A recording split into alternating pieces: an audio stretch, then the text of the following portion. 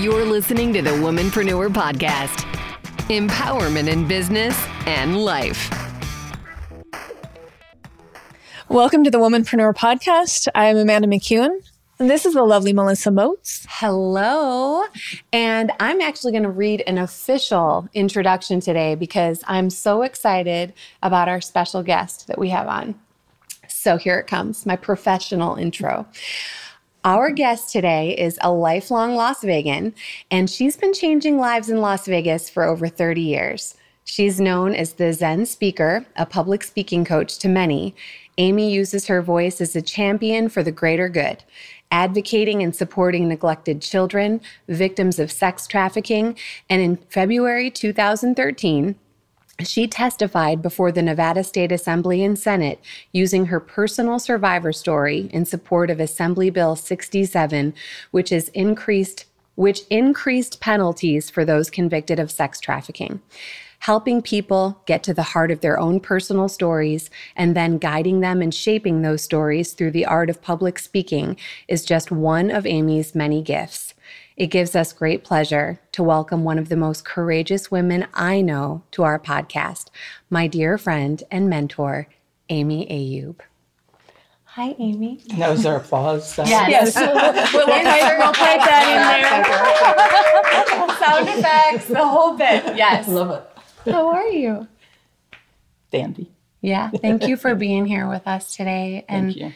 We talked a little bit before having you as a guest on about what kind of a theme that we wanted to do today.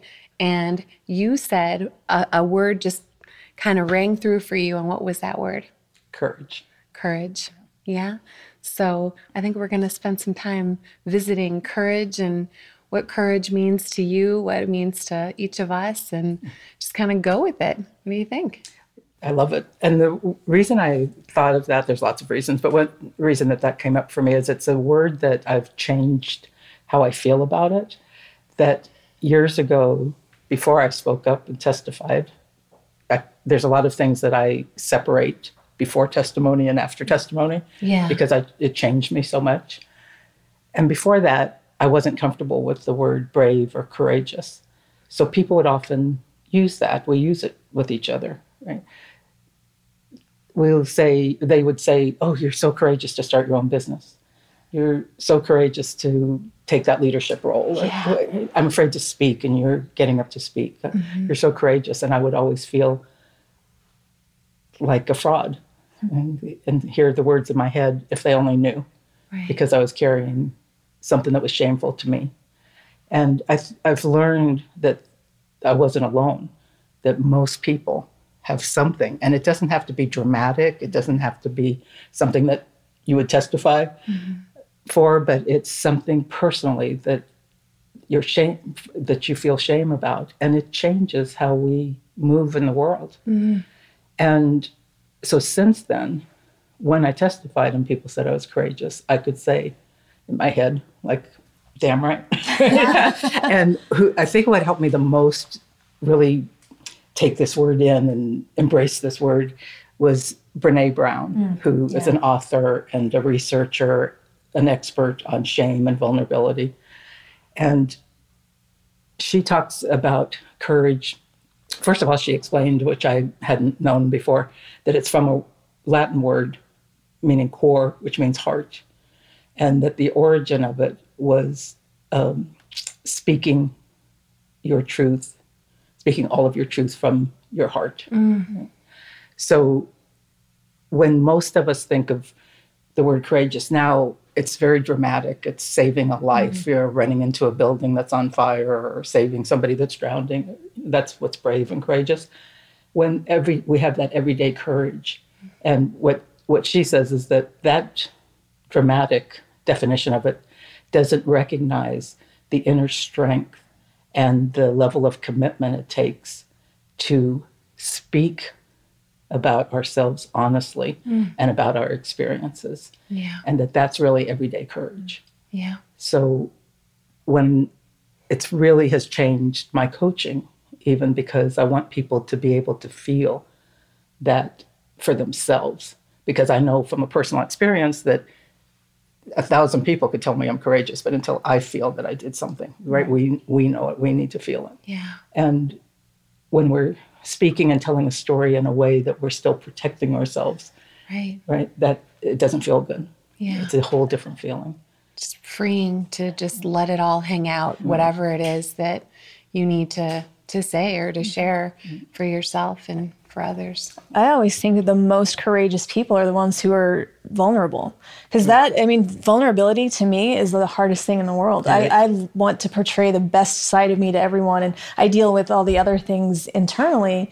But then I see people who I consider brave. They share their stories, and people really relate to that. And that's, the thing that I think we need to remember is that we all have a lot of internal mess going on, but so does everybody else. And sometimes it takes one person to speak out about something, and then somebody else connects, and it helps open up this whole new world for a lot of different people. Right. But it's still ridiculously scary to share your yourself, like your real true self, with people. It's very scary. Yeah, I don't think there is courage without vulnerability. Right. That is courage. Absolutely. Would you mind sharing what you sent to us? It's a little bit of what I said, but I'll read Brene Brown's. I'd love to hear it. So this is Brene Brown's bit on courage connected to the heart. Courage is a heart word. The root of the word courage is cor, the Latin word for heart. In one of its earliest forms, the word courage meant to speak one's mind by telling all of one's heart. I just love that definition. To speak one's mind by telling all of one's heart. Over time, this definition has changed, and today we typically associate courage with heroic and brave deeds. But in my opinion, Brené's opinion, this definition fails to recognize that inner strength and level of commitment required for us to actually speak honestly and openly about who we are and about our experiences, good and bad. Speaking from our hearts is what I think of as ordinary courage. I love that. I have nothing to add to that. Right. It's mic drop. There's times, it makes me think of this time that I was with a friend and his friend who I also knew, but not as well. And we were in a restaurant, and he made a racist comment about a server. And I said, you can't say that. Don't say that. And he's told, like a lot of people in that situation they say something else again. They, I'm going to but I'm just being funny. And it's like, no, it's not funny. It says so much about you, and so much about you that I don't want to give any of my energy to you or spend any of my time with you. And so I'm leaving. Goodbye to my friend. And I walked away, and his mouth was actually open. And my friend said, I knew that wasn't going to be good. So he said something, but I was like, that was amazing to watch. And I thought, I don't remember doing that so overtly before. Right. What I would normally do is make an exit or just never talk to that person again, or talk about that person, how terrible they were, and not say something. And it's those times that we can speak up, not screaming, not yelling, not just, that's not okay. Right. Not acceptable. And it's if you think about moments like that, I think everybody, I didn't have those moments before, like I said, but when you have those moments, and I think it happens a lot maybe with our family, where we wouldn't stick up for ourselves. Right. But if somebody said something about our family or somebody else we loved, we would. When we learn to make ourselves that important and then speak up for ourselves. I knew I liked you. I know I just met you, but I tell people that all the time. There's so many people, and being loving and caring, that's not a bad thing at all. But if you do that for everybody else, who's doing it for you? Right. And a lot of people have the hardest time being kind to themselves. And I guess that does take a level of courage to stand up. I mean, sometimes we have to cut people out of our lives, that we care about and we love them, but they're not the right energy for us. And it's, they're going to bring us down somehow, and we're probably not the right people for them either. But it can be very scary, if it's a lifelong friend or it's a family member, where you think you have this bond that you're not allowed to break. Right. But I feel like most of the time when somebody steps up and makes that step, it's met with an instant feeling of relief. And then you move on stronger because, now like your energy isn't being taken away in some negative place. That's the word loyal that messes us up so much, right? Right. We're taught that's the word. You have to be loyal. Are you loyal? Is that a loyal friend? Am I a loyal friend? You have to be a loyal friend. He's not a loyal friend. That loyal. And I read one time, there was a teacher and an author named Debbie Ford. She passed away, but she's a wonderful trainer and really has some great books. And in one of her newsletters, one time she wrote about loyalty. And she said, it's amazing what we cling on to it like a badge of honor. And I'm a loyal friend. And all the time we're being loyal to those people, we're being disloyal to ourselves. Right. And it just hit me, right? Yeah. It's like, let's be loyal to ourselves. And then we can be loyal in a healthy way. There, right? yeah. Well, people are so scared of being perceived as selfish. And that's something, my whole life, I've always said, I have to take care of me first. Nobody else is going to do it. I'm the only person that will be with me my entire life. It's my responsibility to make sure that I'm okay. That doesn't mean that I don't care about anybody else. Right. It just means that I have to protect myself in order to be of any use to anybody else. Right. But that, especially when, I think as people get older, it becomes easier. But when I was younger, people are like, well, that's pretty selfish, don't you think? And it's like, no. Or if it is, I'm not apologizing for it. Like, that's just how I'm going to be. It's wonderful that you knew that. Thank you. So, because, people don't. It's one of the hardest things for a lot of people to grasp. And they think that they're being these wonderful things to somebody else, but you can't know how to do that if you haven't done it for yourself. Right. Yeah. I was thinking, too, as you girls were just talking about courage just in so many different senses of the word. But I mean, for some people, it takes courage just to get out of bed in the morning, just overcoming grief or dealing with depression or, there's so many different things. And another thing that popped into my head when you were talking was the song by John Mayer, Say What You Need to Say, say what you need to say.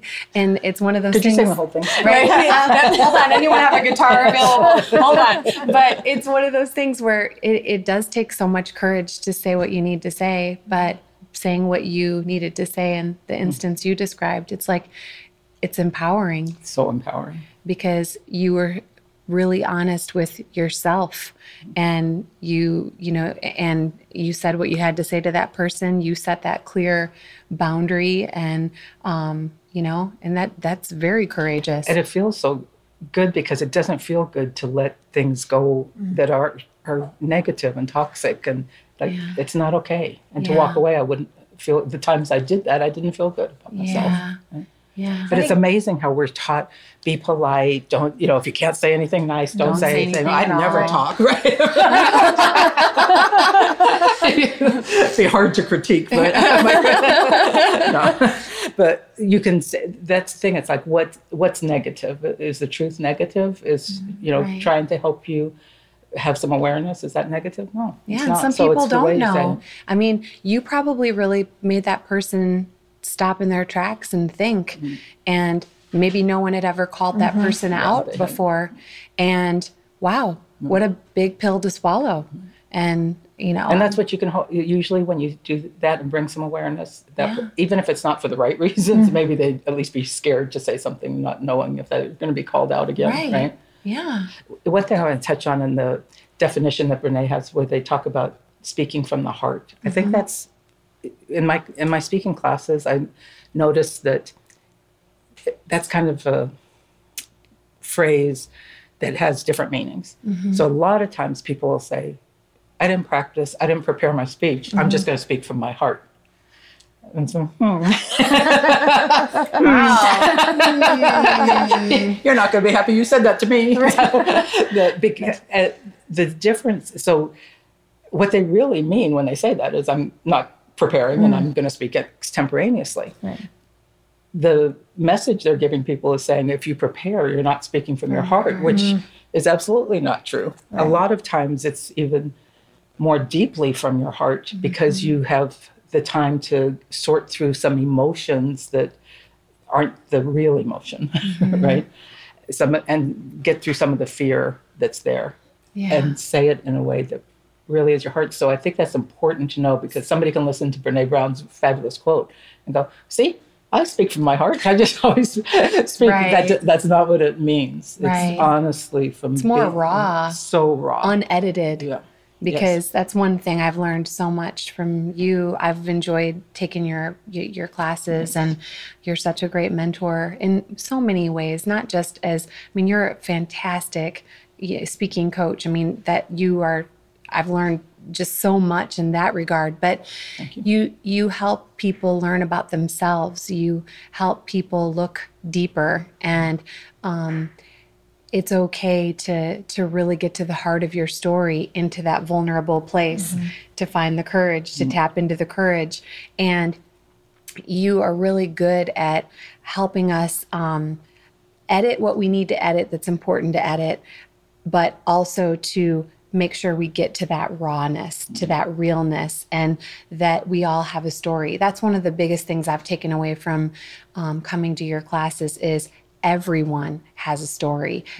Everyone has stories, many of them, and that everyone learns from other people's experiences and journeys and mistakes and fears and, accomplishments and everything in between. And just sitting and listening to so many people tap into their stories, but your superpower of helping them pull their truth out and not to be afraid of their truth is what I love to watch. There's so much magic that you work, and you're welcome. And I love it. And it's just beautiful to watch. And I think knowing what it did for me in different stages in my life, but certainly at that testimony and since then, to be able to speak about something that I thought was going to ruin my life. People found out that I had been trafficked, and I didn't have those words for it at that time. It sounds a lot better. It sounds less shameful to say I was trafficked. What we feel is that we put ourselves in that position, that we made these choices that put us there, that, we're this terrible person. And that shame that's just carried, and the more we're quiet about, the longer we're quiet, the more the shame builds. So to be able to speak that and know everything I feared was the opposite, right? I was where I thought I'd be shunned. Certainly in my career as a political fundraiser, I did not feel that I could reveal that without losing my career. Was there a moment where it kind of clicked in you? Like, how did you find the courage to speak out about that, to kind of say, I feel shame about this, but I need to be vocal. I need to share my story. A couple steps. I was diagnosed with breast cancer in 2007, and I knew at that time, instead of thinking of the physical parts of it, and they got it early, and I had a lumpectomy, so I was lucky that way. But even before I knew that was going to happen, it hit me more. Instead of physically, it hit me spiritually and emotionally. And I thought, of course I have cancer, because I'm this horrible person. And I free wrote. I talk about this in the documentary, right? I was doing some free writing, and it just came out, they're going to open me up, and it's going to be pure black inside, and it's all going to be cancer, and because I'm horrible, horrible, horrible, right? And then, so I knew I would have to get this out, but I had that's all I thought, right? So a therapist suggested that I just start writing, because I had never told, even the people that did know that part of my life, I'd never told them the bad part. I just made them feel like it was okay, it was my choice. Right? Just kind of brushed it off. Took the responsibility. We do that, right? It's a survivor technique, I guess. Right. And just buried all the negative about it. And so I started writing those stories and some of the violence and everything that I had not thought of even for all those years. So that was a step. And then in 2008, I read a story about a girl whose pimp killed her. And she was 17, which is the age I was at when I got into that life. And I honestly felt like I was reading about myself. Like one little thing go different, that would have been me. Why wasn't it? And the guilt came over me. Could I save those kind of people by speaking up? Those other victims, could I have saved her? Which is a crazy, like when the ego gets crazy. I could save the world. Then it goes extreme the other way, but it just moved me. I knew I had to do something and speak up. But it was from guilt. Right. It still took me 4 years. So that was 2008. I spoke a little bit about it at Caliani Youth Center, which is the detention center in Caliani, Nevada, for juveniles. And I had graduated from there. I had been in that facility. And they asked me to speak at a anniversary celebration they had, not knowing that part of my story. So I did touch on it at that. And then right after that is when I shared my story with the Attorney General at the time, who was my friend, Catherine Cortez Masto, because I knew she had this bill that she was trying to get passed. And I had felt guilty hearing her talk about that and not stepping up. So then I said, if I can help in any way, talk to any of the legislators or anything, I would do that. And so she came a couple of weeks later. Said, you could do more than speak to a couple if you'll testify with me. Yeah. And I said, yes, but it was really Nicole Elizabeth Yagi, whose life, her death, kind of moved me to be able to find my freedom. Right. And that's what moved me to do it. And I knew, some people ask me now that you were received with such love and support and the freedom that you feel, do you regret not speaking sooner? But I don't, because I knew at that moment that was that's why I had waited. Yeah. The fact that I had built a life that included political campaigns and political fundraising, that I knew those people, that I had worked on a lot of their campaigns. They listened to me in a way that they wouldn't have listened to another survivor, that they didn't know and that hadn't built a life outside of that so dramatically and been active in the community. It's like divine timing. Timing is everything, always, if you let it. Right. Yeah. Yeah. But you I think knowing that you talked about this in the documentary, and I wanted to touch on that too quickly, if you didn't mind. There was a documentary put together. What was the name of the documentary again? The Zen Speaker, Breaking the Silence. And Robin Greenspun is the director and creator of that. Greenspun did a beautiful job. When I went to see the screening of it, I was just so in awe of your courage and your strength and everything that, just your whole story and the timing of everything and the way that the timing was just such a big part of your story and your ability to help impact so many lives. And I was sitting behind you, and I was before knowing all of this about your story and your past and your journey, I loved and respected you so much. But after just seeing it all, the way that it was put together, I was just purely in awe of you and your strength and what a loving heart you have. And you're welcome. And today I felt like such a huge responsibility in my own personal way of having you on as a guest, because it's hard to put into words when there are people in your lives who really mean a lot to you. It gets me choked up. But you mean so much to me. And I wanted to really be able to express that during this, and I didn't know how to do that. So I'm doing it beautifully. You can sing it. I'm always trying to get her to sing. Right. It's our guest. Our guest once. So I love it. So much. But I love you. Yeah, I love you too. And you've helped so many people in so many different ways, and it's just I'm just really thankful that you're here and sharing your story and your journey with so many people. So, well, speaking of the documentary, there was such a freedom that came when I testified, but there was still stuff remaining. Yeah. Even the details, people wanted to know details, and I was uncomfortable with that. Because it's not, as you saw, it wasn't this clear-cut life. Yeah. Right? It wasn't just one day this happened and that's how I got into life. It was this man did this, and this man entered my life this, and then this. It was so convoluted that it made me, and memories of people who have been through any trauma are often muddled. Yeah. The traumatologist who's in the movie, there's a she's a forensic traumatologist, the only one in Nevada, is Dr. Halesa Digzadeh. And she talks about how when there's a victim that's going to testify in court, she sometimes has to work with them up to a year or sometimes more to help them get that timeline, so that when attorneys are shooting those questions, they don't look like they're lying or that they can't remember dates, and so it's not true. And you've seen people speaking up and then saying, I don't remember that exact date. They remember that traumatic event very clearly, right? But they don't remember that, so people can say they're lying about other things, because how can they not remember? So those things bothered me. Right. the fact that I was 17 instead of 15 or 14 bothered me because it's easier for people to feel sorry for that. Younger. And I didn't always say the age. I was a teenager. Right. And it was so silly, right? You come out with this big thing and then you still have these secrets. What we do to ourselves is amazing.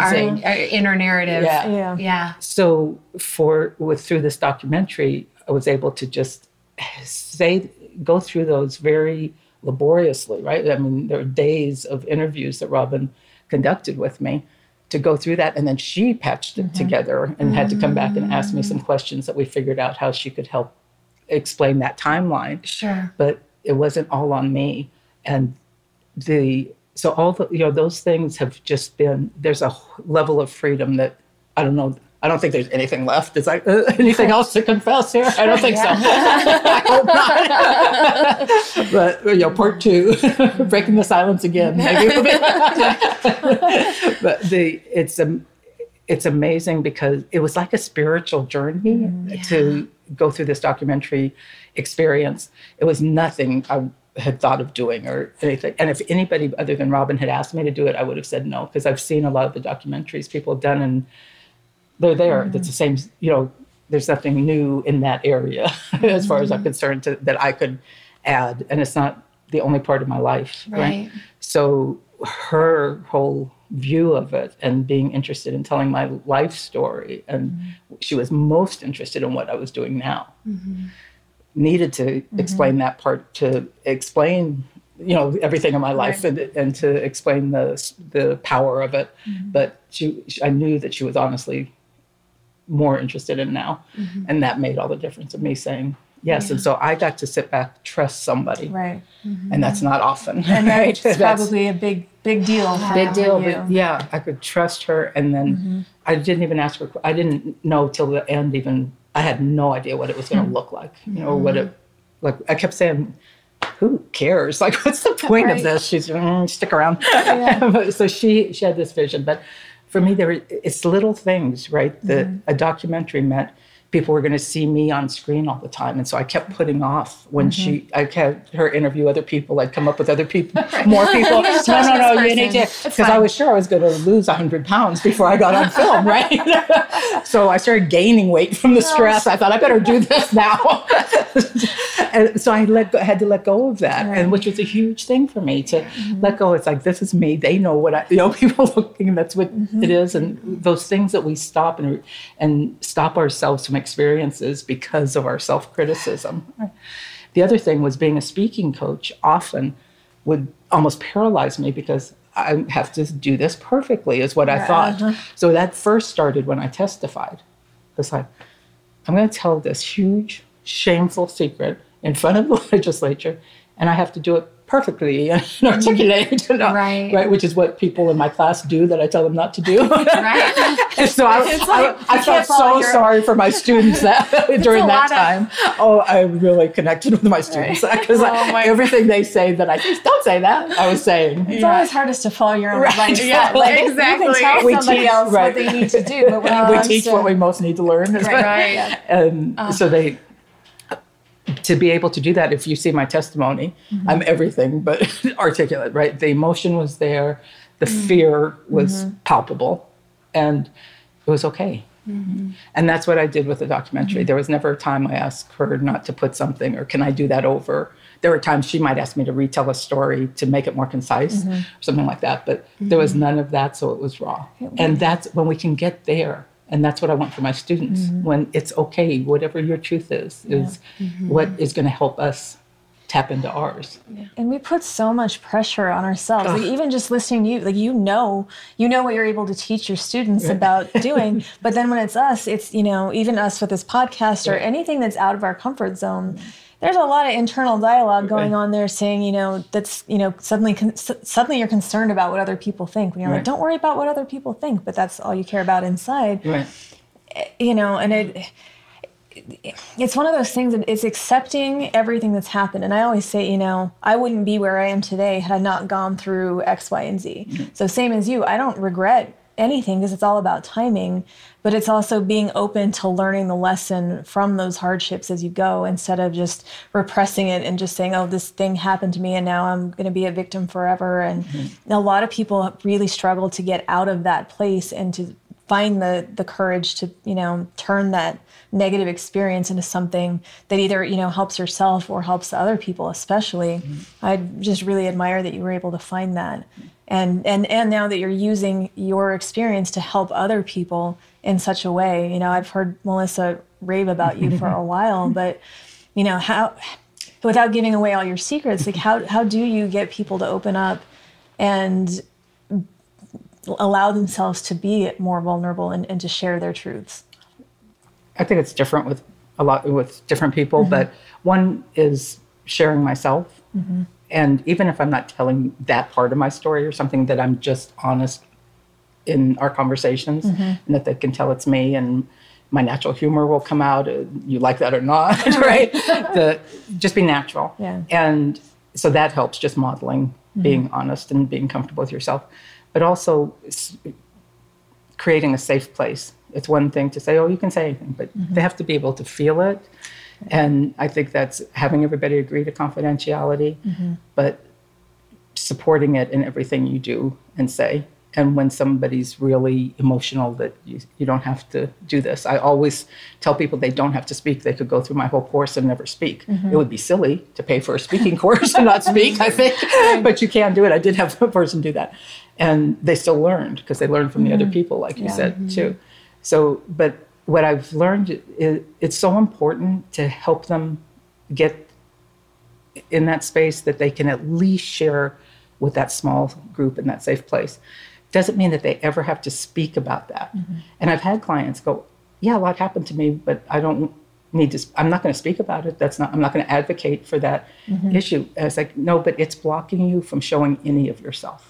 If you can get it out in a safe place, and it doesn't have to be in this group, it could be a therapist, it could be somebody from your church, it could be a friend. But if you get that out, and that's happened, and I have some retreats, sometimes some writing retreats, and there was one client that talked about business most of the time, or a group that she belonged to. She told very personal, very painful stories, and then she cried, and then she said, and I don't know why I'm doing this because I'm never going to talk about this again. It's like, okay. And she didn't. But she gave a speech about something else, and she told a huge personal story, not about the trauma, right? Just something personal that she had never done. She hadn't shown that bit of herself. Yeah. So I think that's important for people to know. It's not, because some people have apologized for not having a big trauma in their life. Like, I don't have anything to say. It's like, I'm so sorry. You can have mine. But it's not that. It's just showing yourself, showing that vulnerability. Yeah. And like I said, to me, it's so important that that's, now that after the testimony, and especially after the documentary, it's not, I don't necessarily want to talk about trafficking. There's people that I would lead, if somebody needs help or wants to help, I could lead them places. But my purpose, I believe, is to help others find the joy that's on the other side of shame. And you've already lived out that part of your story. It came to its conclusion. You're able to put that behind you without oppressing it. It's more, you dealt with it. It's done. It's over. Move on. Which I think. And is as much healthy. as I want to help or support other people in it, it's not my mission. That's not where my talents are. Is in providing help or anything. So I can lead people to that. Yeah. The other thing that I think is important to know is that when I did speak, especially at Caliani, the first time I said anything, it was for me. And people say, "Oh, you're helping so many people, or you're going to help." It was like, whatever. Hope if so, good for me. But that is not. I felt like I was going to implode if I didn't say it. It was purely for me. And then I was able, like, okay, now. But I still never go out and say, I'm going to do this because if I just change one life, I don't consciously say that. I know it helps, but it's always for me. And I think that's okay. It comes back to that idea that you have to take care of yourself first. I've said it before, but you get on an airplane, first thing they tell you is in case of emergency, take care of your own oxygen mask first, and then you can help other people. And it's the same, that's kind of simplified, but it is that. We each individual have to take care of ourselves first. and we have to do things for ourselves and not worry about the stigma, well, am I acting selfishly? And, it's like, because again, even if that's selfish, okay, so that's fine. Then I'm selfish. I'm going to own that, and it's okay. After I testified, I had so many messages from people telling me for the first time, revealing to me for the first time that they had been in that life, or that they had had a situation like that. Right. So that tells me that by sharing our story, it helps others share theirs. By getting rid of some of our shame, it gives somebody else the permission to get rid of theirs. It just allows them. That it's funny how it happens, but it does happen. And being selfish, I put that in air quotes, but being selfish allows you to be selfless because, you're now taken care of, but that does help other people. And, there's so many ways that you can inspire other people, but again, sometimes it's just one person that might connect with something that you said and they think, I've been through that too. Okay, I can be okay. I can move on from this, or whatever lesson has to come from it. Well, we say be authentic, right? But very few people know what the authentic them is. Right. It takes a lot of work to find that, because we wear so many masks for so many reasons. We go, I am being authentic. I'm telling it like it is. And it's like, no, you're putting up a lot of shields. Right. You're really angry because you're so afraid and you're trying to cover that up. Right. So it's hard to know that if you don't take the time and put the effort in, what is your heart saying? I always say, and it's not always the easiest, and some people don't agree, but I think you have to spend a lot of time alone to figure out who you are, and it doesn't mean that you have to isolate yourself and not have people in your life, but a lot of people look to others to fill whatever need they have, instead of thinking, okay, well, is this something that is really true to me? Or, is society telling me I need this? Or media? Or, is my friend telling me, that this choice is not right? But, when you know yourself really well, and I do a lot of self-reflection. It's just my nature as an introvert, and I do spend a lot of time alone. But that has helped me really nail down who I am. So I know really quickly, not all the time, it's never a perfect science, but I'm able to tell quickly, this is not right for me, or maybe this is just out of my comfort zone, so I'm a little not sure, but I'm going to keep pushing because I feel like, I'm challenging myself over here. But, a lot of times I just see people that are, they look for that validation in everywhere except for within. And I don't know how to, why that happens, and why it's been easier for me maybe in some points, but. Well, for an extrovert's, like you said, introvert, it's easier to be alone. But so for extroverts like me, it could be harder at first if you have to know, do I want this badly enough, right? To learn meditation.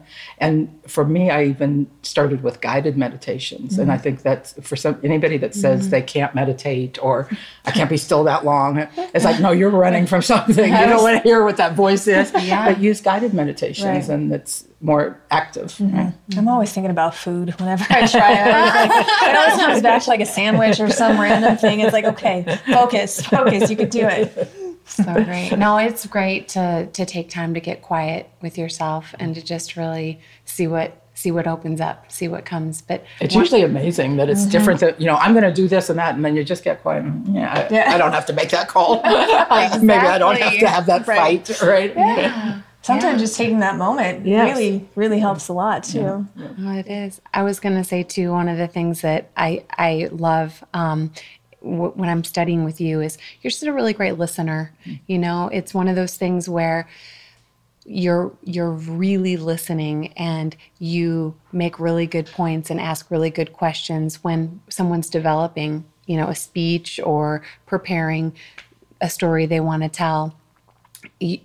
You've been really good at helping me think differently about some, through different eyes and a different perspective of something that I'm trying to express, and I'm struggling with how I want to get it across. And then you'll just say one thing or ask one question, and I'm like, Amy, thank you.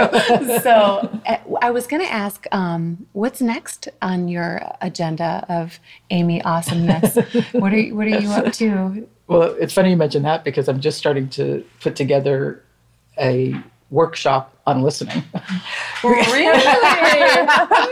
Funny you should mention that. You must be psychic too, because I didn't tell you that. You didn't. Because I see in my classes and in my life the difference of when we're really listening and not.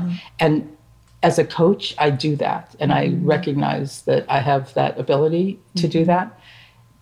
I don't always do that in life. And I'm like a lot of people who were listening just to talk.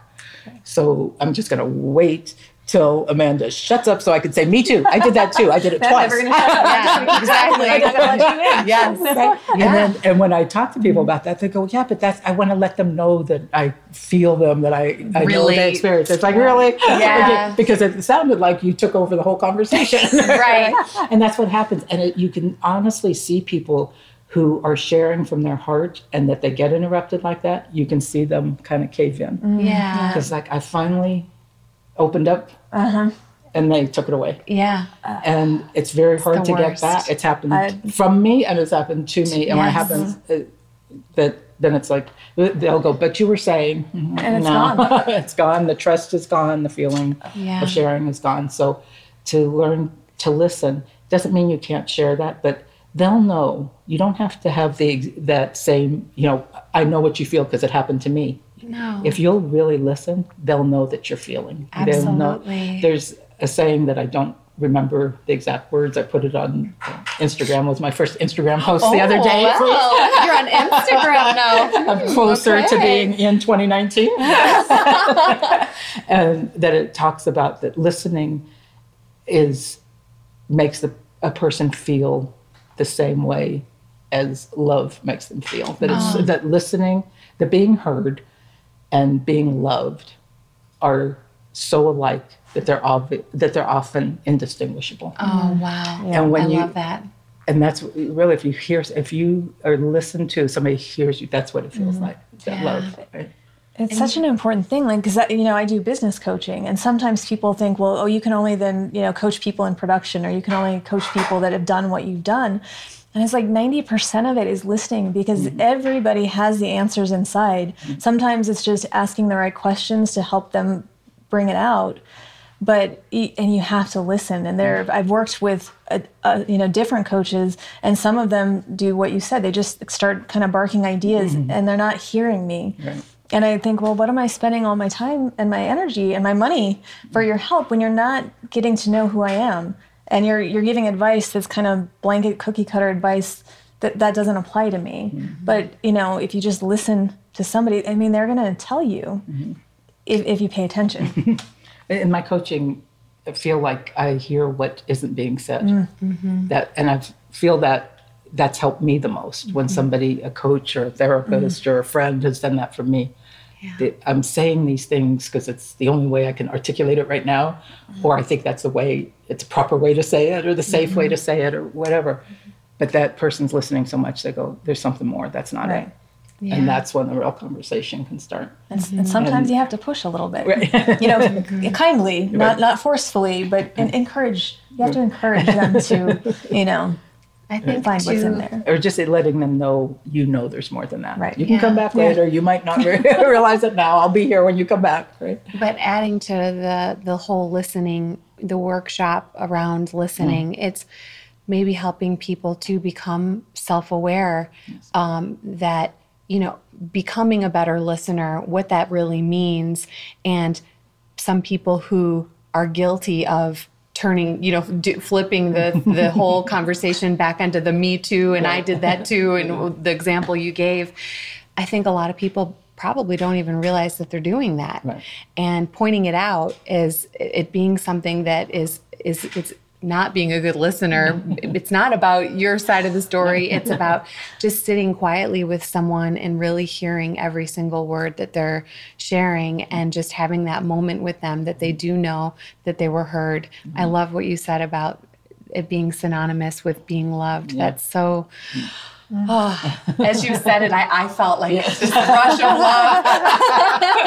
I was like, that's so beautiful. And usually people will tell you so much more than they would ever tell somebody else because of that. Because you're listening, you're given that real opportunity to feel that safe space. Yeah. It's a part of communication that we don't stress as much as we're going to just talk about talking. Right. Somebody has to listen. The sender and the receiver equally involved. Yeah. You know, you have to be a good receiver as much as you are a good communicator, a sender. But it works because I'm not much of a talker in general, which is, I know, ironic because we do a podcast now and that's all I do is talk. But it is a trust thing for me. And it's not that I, don't trust anybody and I don't come at people cautiously, but it's kind of like, until you give me that opening to let you know it's okay to share me with you, you're not going to get it. Mm-hmm. And then if there is somebody, Melissa is a good example because she listens and she cares and she's very easy to talk to, but there's a trust there. I know that anything I tell her, there's no judgment, and she's just going to be there to be supportive, help if I ask for it, but not giving advice that I didn't ask for unless, there's just a true friendship there. Respect, that is really rare because, there's a lot of people have said like, well, you don't share enough of yourself and, you're not on social media and you don't do all these things. It's like, you just have to ask me. And that's the thing. Like, if you're so busy talking that you just never ask me any questions about me, of course you're not going to get to know me. And that's okay. Like, I'm still going to listen to you, but I'm a selective sharer.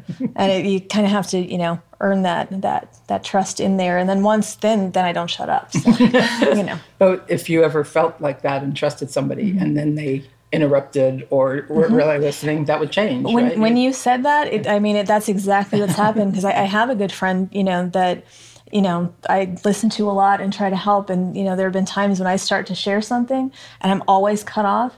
And then later, oh, well, what were you saying? I was like, it doesn't matter. I've moved on and it's that exact, everything just closed. It's, and that's fine. That's not what our friendship is going to be. And that's okay, but yeah, it closes just as quickly.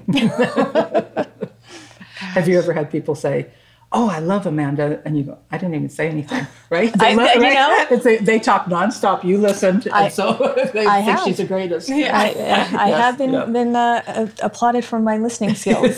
So yes, and sometimes I prefer to observe. I get a lot of my information from observing other people. So it's easy for me to. I don't want to be the center of attention, introvert. So if you and I are in a room, this is perfect because you're going to talk and you're going to want the attention, and I'm going to sit back and listen to you, and it works. Yes. I like it. And you can be there too, Melissa. Thank you.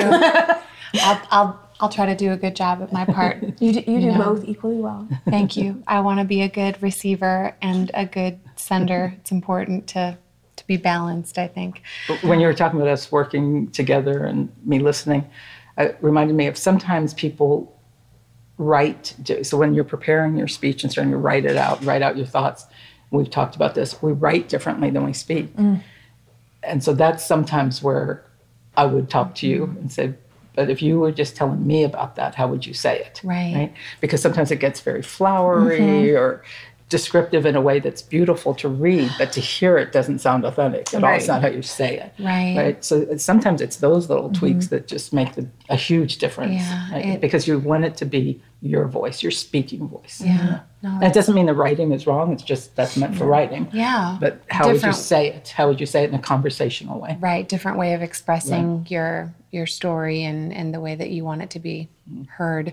But, I will say that I'm so grateful that you decided to come in and hang out with us a little bit today. And, this whole podcast journey for us has been a courageous one, I will say. We've been learning a lot, and you're a person I've learned so much from, and I'm excited to kind of see the next chapter of the listening workshop. I will be there if you'll have me. And I want to improve that skill set. And you can't come because you're gonna show off there. Right, she's such a good listener. You won't hear from me once. When I talk about the safe space I try to create in my classes, that's why it was so easy to say yes to you too, because it's a safe place. You just operate from respect. Thank you. That's your way of being. And even though I just met you in person, everything that we've done over email or any conversations we've had have shown that it's professional, but it's with love and respect. And it's not just we tricked you into it. Well, kind of. We kind of took advantage of the favor I asked, but that's okay. Sometimes you have to leverage opportunities when they come your way. So. By the way, I love, too, that I've said that about on the documentary how I came out being, okay, this is how I look. I'm not going to lose 100 pounds before the documentary shows and all that. And it still carries with me that I put you guys through a little hell today. Like, where am I going to sit? I don't want this side view, but now I'm giving all the side views. I don't care, but I felt like confessing that, because it's important that we just recognize what we put ourselves through. I know. And, it's so ridiculous sometimes, but it also helps me try and help other people, because just like we have to be aware of what we're doing and how it feels, and if we can overcome it, how we did that to share. Right? Well, like I'm a producer, so my job is to get other people comfortable in front of camera. Until this podcast, you would never get me in front of a camera at all. I would tell people very adamantly, no, my place is behind the camera. You go out there. I'm going to make you happy and comfortable. Yep. But then when it came to this, it was like, okay. And I still, watching back, talk about getting self-awareness. Because it's in a really good way, because now I'm more aware of how I speak, little catchphrases or crutch words that I would use. I make a lot of weird facial expressions, and I can't do anything about that, but it's like, okay, well, there it is. I have to accept that about me, and it's okay. But it is okay. Yeah, it's being authentic. Yeah, we are all perfectly who we are, and just embrace it. We're waiting for your next keynote speech, too. Just thought I'd mention that on air in front of witnesses. Well, I'm really glad that you brought that up. Thank you. Thank you for that. I'm going to be very courageous and, continue working on that and reveal it to you soon. Can you translate what she really meant there? You know her well. Did you? Okay, Amy, I'm working on it. Thanks for reminding me. No, it's definitely a work in progress, and thank you for reminding me. You have so much to share that it's always different than how we've heard it before. So I encourage you to continue. And I am receiving that with love. And I am really excited, though, for my unveiling of what I've been kind of chipping away at behind the scenes. So thanks for being a great mentor to me. I like it when she gets put on the spot. Does mentor mean nag? No, I love it. I do love it. It's funny because I mentor a lot of people in voice acting, and I love a lot of people refer to me as, Mama VO, Mama voiceover, but I have my mama, That's right. My mama Amy. We all have, it's so important to have someone that's always, helping you and guiding you and inspiring you. So, and reminding you how brilliant you are. Well, thank you. Yeah. And your brilliance, thank you for sharing it with us today. I think that was courageous for you to come and join us. But, hopefully some of our listeners and viewers out there are now inspired to, tell their own truths, or what, maybe just take one step towards, being more authentic. And realizing how they are courageous. Right. Yeah. Every day you speak from your heart, you're courageous. Thanks for watching and listening. Thanks for tuning into the Womanpreneur Podcast. Until next time, you've got this.